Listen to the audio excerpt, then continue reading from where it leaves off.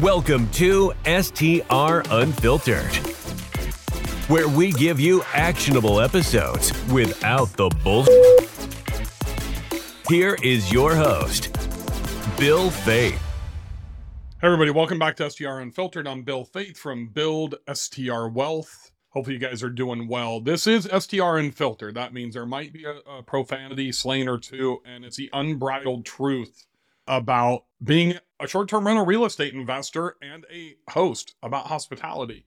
Today's about your stupidity. And I see so many of you, hopefully it's not actually you that are listening or watching right now, but I see so many people. Just saw it this morning, which is what spiked this in my Build Short-Term Rental Wealth Facebook group. I'm looking at the post right over there, and literally somebody wants to rent out his personal ATVs to his guests. And the first thing that pops into my mind, are you fucking kidding me? That is the dumbest fucking thing that you could ever do. That's worse than a motorized golf cart. That's probably worse than a pontoon boat. You're not going to make enough money compared to the liability in your family's future. The risk reward is just insane from a risk standpoint. Do not do it. It is not worth it. It is really that simple. I could end this podcast right now at 90 seconds in. I shouldn't even have to explain myself. It doesn't matter if you have a sub-$1 million net worth or a $50 million net worth. A motorized vehicle, an ATV that you're going to rent out, that you own personally, and this person probably owns his property personally in his personal name, probably not in an LLC with, no Jeff Hampton STR Law Guys special liability protection, probably no umbrella liability policy on top of it. We're just thinking it's that money chasing mentality. And I get it. I did that for years as well. But now I'm older and wiser, and you can see the gray in my beard. When there was no gray there, I probably would have done stupid shit like this too. But here's the deal. There is a big difference between an electric golf cart and a motorized golf cart, or an ATV or a pontoon boat. And a lot of people on lake properties, like, hey, I can go buy, an old 10-year-old pontoon boat for $15K and I can rent it out for $400 a day. Okay, so let's say that you rent that out for $400 a day from Memorial Day to Labor Day. That's roughly 100 days, right?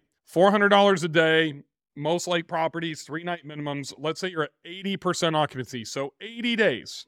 I'm not real good at math, so I'm going to borrow my calculator here, and 80 times 400. That's $32,000. 32 grand. Now you're going to have upkeep, you're going to have damage, you're going to have cleaning costs, you're going to have insurance costs, you're going to have all this stuff. Let's just say there's $5,000 in total costs through a summer. So now let's drop that down to 27 grand. $27,000. So let's divide that by 4. 27 grand divided by 4 is what? It's like $8,500. Is $8,500 worth it if a 5-year-old kid drowns while they're on your pontoon boat, or, they run it in, they're drunk and they're drinking and they run it into your dock and cause $50,000 worth of damage, and somebody loses a leg because they tried to stop the boat with their foot? Is it worth renting ATVs for $27,000 through a summer if people go out and, they become a quadriplegic when they crash the thing into a tree? Is it worth it for a motorized golf cart? These are the things that we have to weigh. And if you are going to go and do something idiotic like that, then you better have liability insurance. And a lot of you are buying second home loans in your name. Then you're going to like State Farm or Farmers and getting regular residential, policies for homeowners, and you're having a rental addendum put onto your policy, and you have no idea what your real coverages are. You have no umbrella, no liability, to where if somebody like me comes in and I'm worth probably, I don't know, 30 to 50 million if I was to die and you were at fault today. And believe me, my wife is going to find the best lawyer to sue the shit out of you so she can take care of my kids for their adult lives and possibly their grandchildren. So if I'm worth 30 to 50, a smart attorney is probably going for 75 to 100 to start with. That's going to ruin anybody's life. Just Google Gulf Shores, Alabama pool diving incident and watch I think it was an $11 million judgment right before COVID about 4 years ago, 3-4 years ago, where somebody didn't have the proper signage and literally someone dove into, like that Sunsplash shelf. And we don't think about these things. We don't think about a lot of people don't think about that liability. So at the very least, and most of you probably don't know this, if you are in a location, and I'm just going to use myself as a use case. I bought a property in Montana. Proper denied the property on the homeowner, so I had to go through State Farm to get my homeowners. Yes, I am added a rental policy. Yes, I have $500,000 in liability on that, but I went back to Proper and said, hey, can you give me a liability on top of it? And I added $2 million on top of it. I also have another $5 million umbrella policy for all of my properties. Well, Bill, why would you spend that kind of money? Well, the $2 million policy from Proper, I forgot what it was. It was less than $1,200 maybe? $1,300. It was very cost efficient. For me, I'm willing to write that check for the protection, the liability protection. I'm on a river. Literally, it's a river. It's not a fast moving river. It's a slow moving river. But if somebody gets in it, it's filled with rocks on the bottom. Easily break an ankle. Someone could slip and fall, hit their head.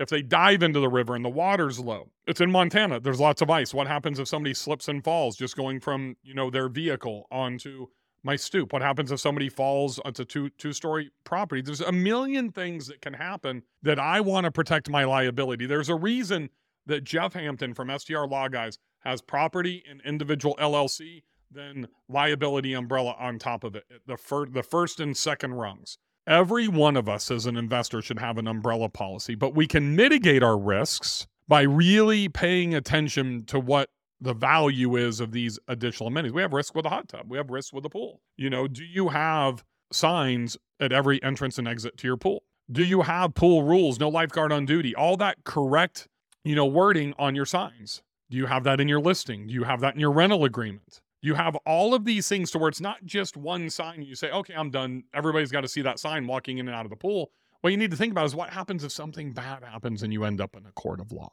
So it's kind of interesting. The first place that I put stuff is at a lake property, and I've got it on a tree before you go down the steps. I've got it on the dock when you get down there. I've got it in my listing. I've got it in my rental. I've got it everywhere I just mentioned. But I still have the umbrella policy on top of it. Every time somebody, literally probably 95% of the time somebody checks into my lake property. Even they see it in the booking on my dock. Hey, can we rent the boat? Can we rent your jet skis? No, you can't. We'll give you $500 a day each for the jet skis. $1,000 for 2 jet skis. That'd be awesome. I'd love to make an extra $100,000. Not doing it. Not worth the liability. You have to determine how much coverage you want. How much risk are you willing to take?